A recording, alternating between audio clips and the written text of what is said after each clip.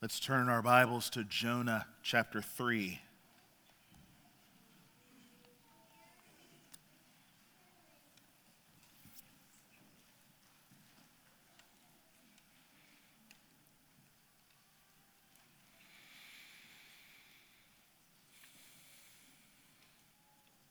Jonah chapter 3. When you're there, say, I'm there.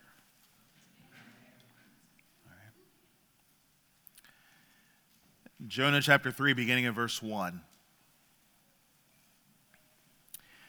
Then the word of the Lord came to Jonah the second time, saying, Arise, go to Nineveh, that great city, and call out against it the message that I tell you. So Jonah arose and went to Nineveh, according to the word of the Lord. Now, Nineveh was an exceedingly great city, 3 days' journey in breadth. Jonah began to go into the city, going a day's journey. And he called out, Yet 40 days, and Nineveh shall be overthrown. The title for this morning's message is Breaking Bad News. Let's pray. Oh, Father, we are in great need of your mercy.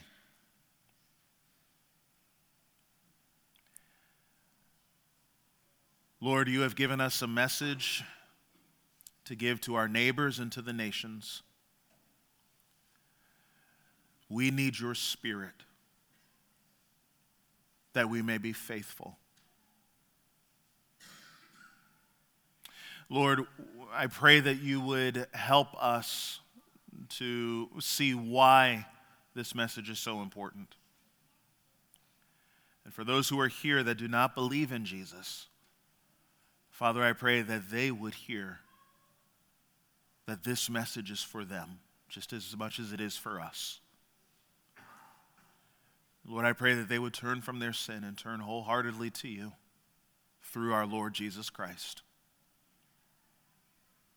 We thank you, Father. Do what only you can do by your Spirit through your messenger. And I pray that Christ will be exalted in this place, and through us may his name be praised in all the earth. We thank you and ask all these things in Jesus' name. Amen. I don't think that I'm able to do this. Jasmine sank into her seat as she read the prognosis that came to her desk. The test results were undeniable. An aggressive, life-threatening cancer. Reading the results wasn't the hard part for her. The hard part for her was that she, the doctor, had to give the results to the parents of her 8-year-old patient. How do you share news like this? Sharing something like this will alter the entire course of someone's life. Delivering a message like this will dramatically affect not only the family dynamic, but it may even affect the family's relationship to you. Telling a family that their dear son might not make it through elementary school, that he might not graduate from high school or college, that he might not find a beautiful lady to marry and give them grandkids. How do you share news like this? As hard as it can be for a doctor to deliver bad news to her patients, we know that it's hard to deliver bad news ourselves, right? After all, we don't want to be the one to tell our girlfriend or our boyfriend that this relationship just isn't working out, and especially not around Valentine's Day, right? We don't want to be the coach who has to tell the scrawny, bricklaying kid that they're just not going to make the cut. We don't want to be the choir director that says to the tone-deaf lady that she just can't sing. It's hard to deliver bad news. And if it's hard to deliver that kind of bad news, imagine how hard it is to deliver the bad news of Scripture to our neighbors. Whole church movements and evangelism techniques were built around avoiding sharing bad news. Listen to these so-called experts. People hear enough bad news already. That wasn't the part you were supposed to. Amen. But that's okay. That's okay. Pace yourself. You got to pace yourself with these things. People hear enough bad news already. Why don't you give them something to make them happy, right? Or people hear enough about the wrath of God. Why don't we talk about the love of God? You know, it was the Presbyterian Church USA, the PCUSA, that actually exemplifies this, I would say, notoriously. They have a hymnal. They were updating their hymnal for their denomination, and they wanted to include the hymn, "In Christ Alone." Y'all know that one, right? How many of y'all have heard it? "In Christ alone, my hope is found," right? We know that hymn. There's a line in the hymn that says, "Till on the cross, as Jesus died, the wrath of God was satisfied." It's a good line. They didn't want that line. So they went over to Keith Getty and Stuart Townend, and they said, "Hey, how about this? How about we change the line to till on that cross as Jesus died, the love of God was magnified." Keith and Stuart said, "No, that's the point of the hymn, right?" The point of the hymn is that Jesus alone has satisfied the wrath of God, and therefore it is in Christ alone that our hope is found. But they said, no, we're not going to change the hymn for that, and because of that, you will not find that hymn in the PCUSA hymnal. It's not there. We don't like bad news. We don't like breaking bad news. But what would happen if we did share the bad news? What would happen? I mean, sure, they could label you as one of those crazy fundamentalists, but could there be another result? What else could happen if we break the bad news to our neighbors? Well, Jonah was faced with that very situation. God gave him a clear message to deliver to the people of Nineveh, the capital of the nation of Assyria. And as we heard Pastor Larry say a couple weeks ago, Jonah apparently thought he had options with God. So he got on a boat. By the way, you don't need a boat to get from Israel to Assyria. It's in the Middle East. You cross the land to get there. But he took a boat to go to Tarshish, which many scholars say was around the region of Spain. That's kind of like if the Lord told you to take a message to the people of Raleigh and you take a plane and fly to the Cayman Islands. I mean, that's close, but there is a shorter way, right? More than likely, Jonah is getting away, as it says in chapter 1, away from the presence of the Lord, away from the presence of the Lord. He wants nothing to do with this ministry. But our God is relentless. And when he wants a message to get to a people, he will get that message to that people. And so, as we saw last week, the Lord caused a big fish to swallow up Jonah, as we heard Pastor Carson say. And after the fish vomited Jonah back onto the shore, now we get to chapter 3, where God gives Jonah a chance 2. All right, the second chance now to go. Look what he says, chapter 3, verse 1.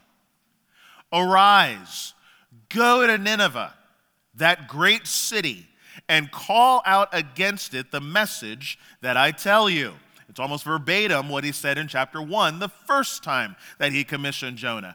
Go to Nineveh. Get up, go over there, and call against it the message that I tell you. So, Jonah, Fresh out of the belly of the fish, he arose. God says, arise. Jonah arose in verse 3. God says, go to Nineveh. Jonah goes to Nineveh in verse 3. And notice, according to the word of the Lord. It actually seems interesting because Jonah apparently didn't abide by the speed limit on his way either, because it says, now Nineveh was an exceedingly great city, 3 days' journey in breadth. And Jonah began to go into the city, going a day's journey. I would call that the Annie Locke speed there through Nineveh. Hi. There every once in a while, we'll drive up to Pennsylvania, which is her hometown, her home state, and as we're up there, she'll say, I'll drive. You sit in the passenger seat, you rest, and all of that. There is no resting with that woman behind the steering wheel. It is unreal. I mean, just and go Speed Racer, go. But that's how Jonah is here with the ministry. Jonah he's got the opportunity to go, and this time he's not dragging his feet. He's not wasting any time. He goes out there and he gives the message that God had told him to give. Notice, I think that this teaches us something about what happens when we break bad news to our neighbors. And it's this: when we break bad news to our neighbors, we obey God. We obey God. He's going according to the word of the Lord. He wastes no time to do exactly what the Lord has said. Notice, obeying the message, breaking this bad news, sending this message to our neighbors is not optional. God has given a command to us. He commanded you to share this message to your neighbors. Okay? He is telling you to go. So if you do not go, you are disobeying God.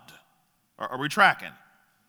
If you don't go, you disobey God. And may I add to this, God does not need you to censor him. All right? God did not ask for you to be his editor. God did not ask for you to be his PR specialist. When God tells you to go, you go. When God says, say this, you say that, all right? You do exactly what he says, because just as the Lord has commissioned Jonah, so the Lord has commissioned each and every one of us who know Christ as our Savior, amen? So we go and we share the message, all right? Well, what's the message? What did Jonah have to tell the people of Nineveh? Well, it says there in verse 4, and he called out, and here's the message, yet 40 days, and Nineveh shall be overthrown. Nineveh, this is your 6-week notice. Nineveh, you who are the capital of the most barbaric, violent, and godless nations in world history, you will answer to the living God for the evils and the atrocities that you have committed. In 6 weeks, you will face his wrath. Now, what's the message that God has given for us to share? Do we have bad news? Yes. Yes, we do. What is that bad news? Well, this same God, the Holy One, has seen all that we have done, both individually and as a nation. He knows about your wickedness. He knows about your secret sins. He's commanded us to love him with all our heart, soul, mind, and strength. And he's commanded us to love our neighbors as ourselves. And he knows just how far short we have fallen of that standard. Every failure to meet that standard, the Bible calls sin. And one day, every single one of us will stand before the Lord, and we will have to give an answer for the sins that we have committed. Think about this. One sin makes us guilty before God. Do you remember when you were 2? No, you don't. I don't either. But I project how I was as a 2-year-old by looking at my kids when they were 2. At least that's what my parents keep telling me. With every move, and I call my mom or I call my dad, and they go, yep. Okay, duly noted. That was me. You have the 2-year-old. Now, don't touch that socket. And then you see them. It's always with like a steel spoon, or a fork. No, I told you not to do that. And the kid does not fall on their faces and say, oh, forgive me, mother.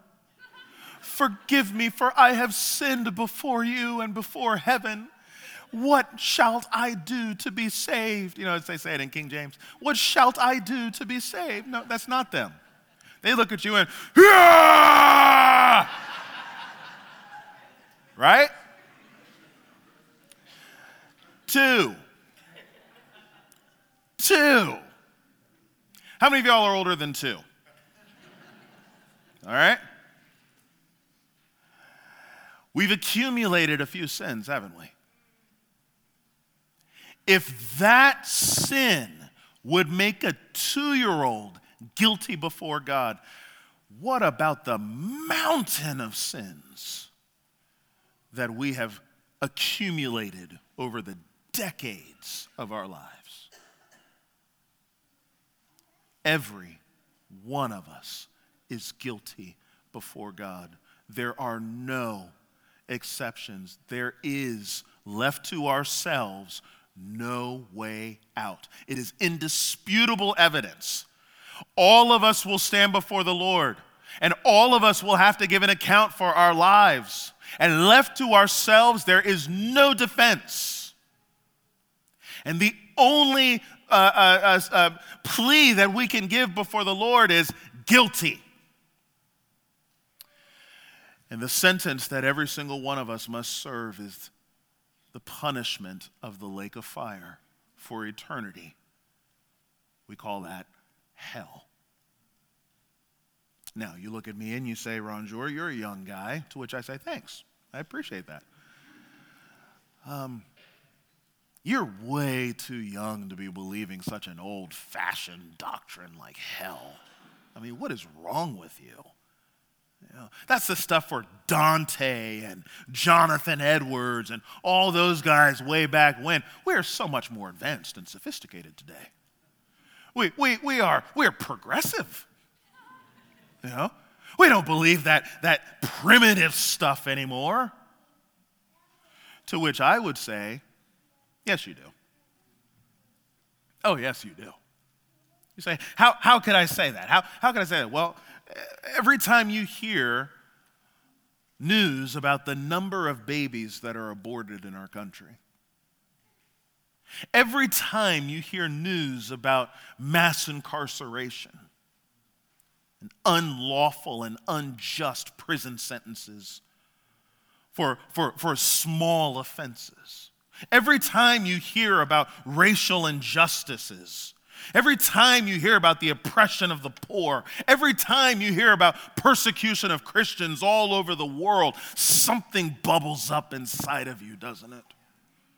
Where you say, this is not right. Something has to be done for this. Someone's going to have to pay.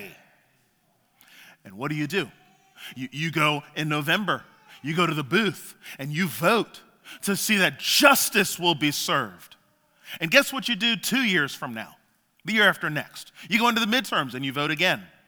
And you go into the general again and you vote again 2 years later. And then you go back to the midterms and you vote again. And you vote for your mayors and you vote for your governors and you vote for all of these different things. And eventually you start to get the message that this isn't working.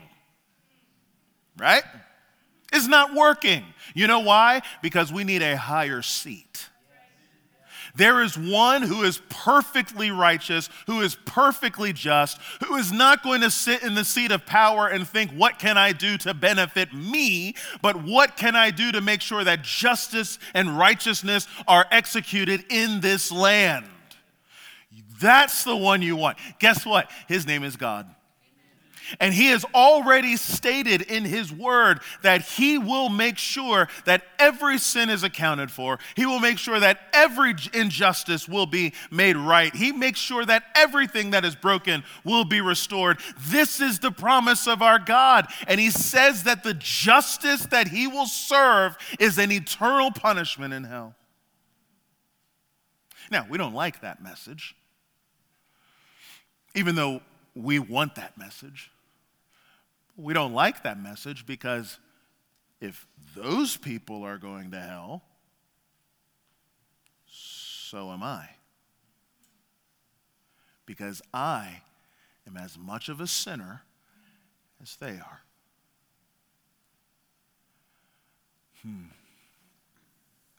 We have to be faithful to break the bad news to our neighbors. It may not be 40 days like it was for Nineveh. It may be more than 40. It may be less than 40. But we will all stand before the Holy One when our time has come. Well, how did the people of Nineveh respond to this message? Well, you could imagine that a group of people who are known for such just disgusting things as collecting skulls of the people that they had massacred for souvenirs and trophies that they could parade all throughout the city, you could imagine that they probably would have responded negatively to a message like this. Well, to our surprise, we read verse 5. Look what he says. And the people of Nineveh believed God. If you're reading this in the Hebrew, it would say the people of Nineveh, check this out, amened God. That's the Hebrew word. The Hebrew word in there for believed is amen, which in our English word is translated amen. We did nothing to that word. We just took it and said, ooh, that's a nice word, and just put it into English. We do that with a lot of words, by the way. We just steal words from every language possible. But that's what we did. Amen. They amen God. They heard the message, and they took it in, and they said, oh my, this is true. We don't reject this message. We believe it. We are sinners. We have offended the Holy One. We've got to do something about this. In fact, if you were to read this in the Hebrew, it says in there that the men of Nineveh amened God, which I don't think is referring to their gender, like only the males in Nineveh believed God, but the females didn't. I don't think that's what he's talking about. I think what the narrator is emphasizing here is that this was an individual response to the message of God. So when Jonah is going up and down the streets saying, 40 days and Nineveh will be overthrown, 40 days and Nineveh will be overthrown, 40 days and Nineveh will be overthrown, the people individually got that message, absorbed it, took it, and said, we need to do something about this. This is about as grassroots of a revival as you're going to see in the Bible. It's amazing. The people, the men of Nineveh, believed God. Note their remorse here. They called for a fast and put on sackcloth from the greatest of them to the least of them. The fast. We're not eating anything. We are laying ourselves before the Lord, crying out for his mercy and for his forgiveness. Please, Lord, we don't want anything. We cannot eat anymore under this kind of weight. And they put on sackcloth. Think like potato sacks. They just kind of cut a hole in them and wore that. That was their way of showing publicly the inward sorrow that they had. Sackcloth was itchy and uncomfortable and all that. And they said, we're not comfortable. We can't sit comfortably knowing that in 6 weeks, God's going to wipe us out. And so they showed that. Notice, from the greatest of them to the least of them. This wasn't just something for the poor and the homeless and the hungry and so on. This went all the way up to the elite. It went all the way up to the rich and the influential. Even they are here listening to this message and saying, God is coming after us. Note, not only that, it also came to the king of Nineveh. He arose from his throne, verse 6. He removed his robe, covered himself with sackcloth, and he sat in ashes. Notice, here he is before the message, sitting in his royal robes, on his royal throne, basking in his glory and his pomp and his splendor. But as soon as that word makes it to his palace, off goes the robe, on comes sackcloth, off of the throne, onto a bed of ashes. This is an amazing move of God, which tells us something else about what could happen if we break bad news to our neighbors. If we break bad news to our neighbors, people could turn to God. Sinners could turn to God. They could hear the message and say, I am in a desperate state. I am hopeless and I am helpless, and the only one that could save me is the judge who can destroy me. And they throw themselves to him for his mercy, all the way up to the king. If I could just take a little side note here, and this may get me in trouble, but Pastor Larry's preaching next week. Could it be that all the problems that we talk about in our country and how America's going to hell in a handbasket and all these things that we say, could it be that part of the blame for that falls on us? Oh, we love pointing fingers, don't we? Ooh, you gonna get it? Ooh, all y'all going down. You know, I'm just going to go into my, war-safe bunker, and I'm just going to wait until God nukes the country, and all of y'all are gone. Could it be that part of the reason is us?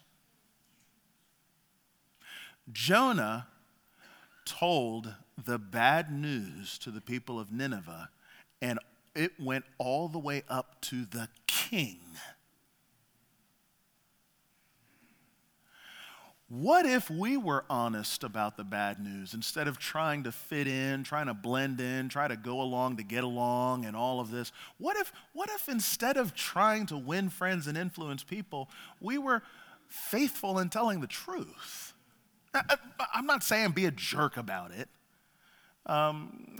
We had an evangelism conference at Southeastern called the GO Conference, and Annie and I did a breakout talking about evangelism to our neighbors. And one of the things I said in there was that we have this tendency in the scriptures. We see that Jesus was full of grace and truth. We have this tendency to be either grace or truth. And so if the Bible is a sword of the Spirit, we could either take that sword and make it a butter knife and be all grace and no truth, or we could take the sword and make it a machete and be all truth and no grace. And when we tell the bad news to our neighbors and so on, I'm not saying that you all of a sudden go into straight predator mode or anything like that, and you've got your machete and you're just hacking everybody. You're going to hell. You're going to hell. Ah! No. That's not what I'm talking about. There's a gracious way to say this, and I believe that at the heart of that gracious way of saying it is recognizing that you are there too, or at least you were. See. So we can do this in a gracious way. But I wonder if with us, if we're not part of the problem because we don't want to tell the whole truth. How are people going to turn from their sin if you never show them that they're in sin?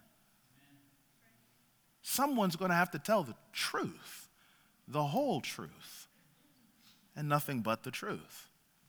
Well, notice, because they broke the bad news, Jonah broke the bad news to the people of Nineveh. The people of Nineveh turned to God, all the way up to the king. The king even changed legislation.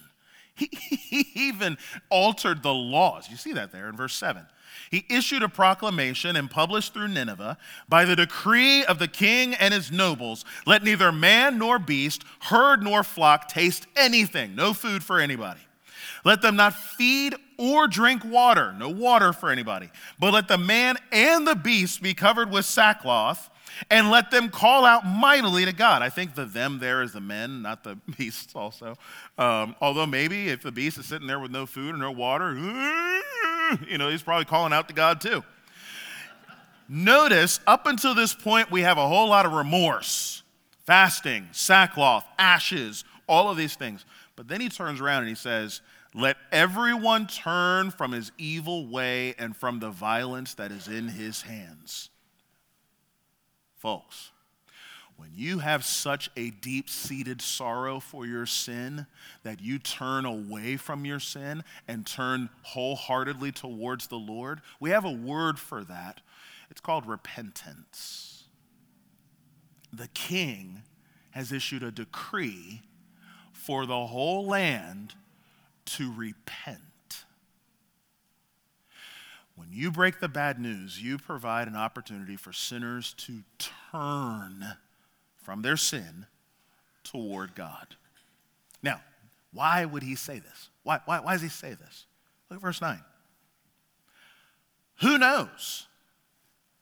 God may turn and relent and turn from his fierce anger so that we may not perish.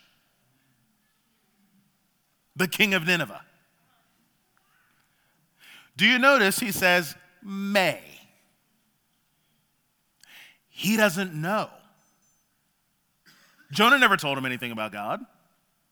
Jonah's message was, in 40 days, Nineveh will be overthrown. Nineveh knows nothing about the God of Israel. The king of Nineveh is gambling here. He's saying, we're putting all our chips in. We're banking on the hope that maybe this God has some mercy in his heart that he could give to us so that he doesn't give us the anger and the wrath that we deserve. Maybe. Now, if you're me, you're starting to sway back and forth a little bit. Because I like this maybe. He doesn't know for sure if this is who God is or not. But we who know the scriptures, we who come here to North Wake week in, week out, we who go to Life Change and have our small groups and do our family devotions and all that, we know a little bit about God, don't we? And so for him, he's throwing a Hail Mary and going, maybe God will catch it. We don't know for sure. We're winging it. But those of us who know God know that's exactly the kind of God that he is. Look at verse 10. When God saw what they did, how they turned from their evil way, God relented of the disaster that he said that he would do to them, and he did not do it. Do you get what's going on here? Here are the Ninevites, this pagan, barbaric, violent people. When they turn to the Lord away from their sin, cry out to him and say, God, we need you to have mercy on us. God saw them, God heard them, God answered them. Let me tell you something. When we break the bad news to our neighbors, not only could sinners turn to God, but God could turn to sinners. This is the nature of our God. We know that. We just sang, God delights to show mercy. We know that this is the God who is the God who says in Psalm 103, as high as the heavens are above the earth, so great is his steadfast love toward those who fear him. As far as the east is from the west, so far has he removed our transgressions from us. As a father has pity and compassion on his children, so the Lord has compassion on those who fear him. For he knows our frame. He remembers that we are dust. That's the God that we serve. right? This is the God who way back in Exodus, when he's on top of the mountain, Mount Sinai, giving the law to Moses, telling them, first command, you shall not have any other gods before me. Second command, you shall not make for yourselves any graven images. At the bottom of the mountain, the people of Israel are making a graven image so that they can worship it. And God could have, as he initially planned, wiped out all of Israel and started over with Moses. He said he was going to do that in chapter 32. But when Moses interceded and said, God, please don't do that. Think about your name among the nations. For your name's sake, don't do that. God says, you know what? I'm not going to do that. Moses, thinking he's got the hot hand, says, hey, Lord, could you show me your glory while you're at it? And Lord says, no. I cannot show you my glory and you live. But here's what I'll do. You go find a little cleft in the rock, find a little cave in the rock. You go over there. I won't show you my face, but I'll show you my back. I can't show you all of my glory, but I'll show you some of my glory, enough that you can see and not die.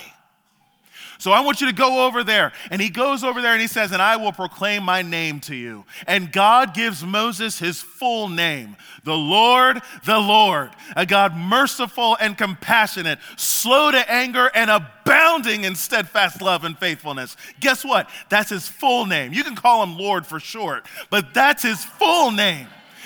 When John saw Jesus, in John chapter 1, he said, the Word became flesh and dwelt among us, and we beheld his glory. The glory is of the only Son from the Father. He says, we saw Jesus, and there was something about him that when we looked at him, we said, he has to be the Son of God. What was it that you saw, John? We saw that he was full of grace and truth, abounding in steadfast love and faithfulness, Exodus 34, full of grace and truth, John 1:14. It's the same thing going on there.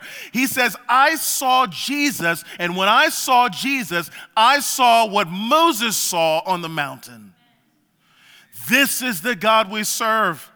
A God who is very righteous and just and holy, a God who will not turn away from our sin. He must deal with it for the sake of his name. But this is also the God who is able to justify the ungodly. Now you say, wait a second. You just said that Nineveh was cleared. How is he righteous and just for that to happen? And how is he able, as Romans 4:5, to justify the ungodly? You know, you're asking really good questions this morning. Let me tell you what happened. God sent Jesus for this purpose, that Jesus, by living a perfect, sinless, righteous life, the life that we fail to live, he lived for us. Every year, the people of Israel had to go and they had to give sacrifice after sacrifice after sacrifice. It was insufficient to cover the sins of a whole human person, let alone the sins of all of humanity. There's no way to do that. Perfect justice would be that a human dies for the sins of a human. None of us are worthy to take on that burden for anybody else because we are just as much in need of salvation as anybody else is. Jesus came, lived his life perfectly and sinlessly, and said, I am the only one qualified to be the perfect sacrifice for your sin. Jesus laid down his life on the cross. He suffered the punishment that we deserved. He took our unrighteousness and said, bring on the wrath of God. And we take his righteousness by God's grace, and God looks at us and says, you are righteous. This is the mercy of our great God. The mercy of our God, that he would look at us, and when we call out on him and say, Lord, I have no hope. Lord, I have no help. Lord, I need you. This is the God who says, I've been waiting for you to call on my name. Whoever calls on the name of the Lord shall be saved, because Jesus is who he says he is. God saw what they did. He turned from their evil way. He relented of the disaster that he said that he would do to them, and he did not do it. Who are we to withhold that from people? Who are we to look at someone and say, you know what, I just don't think you deserve to hear all this. Oh, God forbid. You have the opportunity to give somebody the news that would change their eternities. So that means, of course, that we are going to have to share the bad news. You know, Jasmine, she had to break the bad news to her patient's family, and to hold it back would be medical malpractice. It would hurt the family deeply, but it might also be the beginning of the need for healing.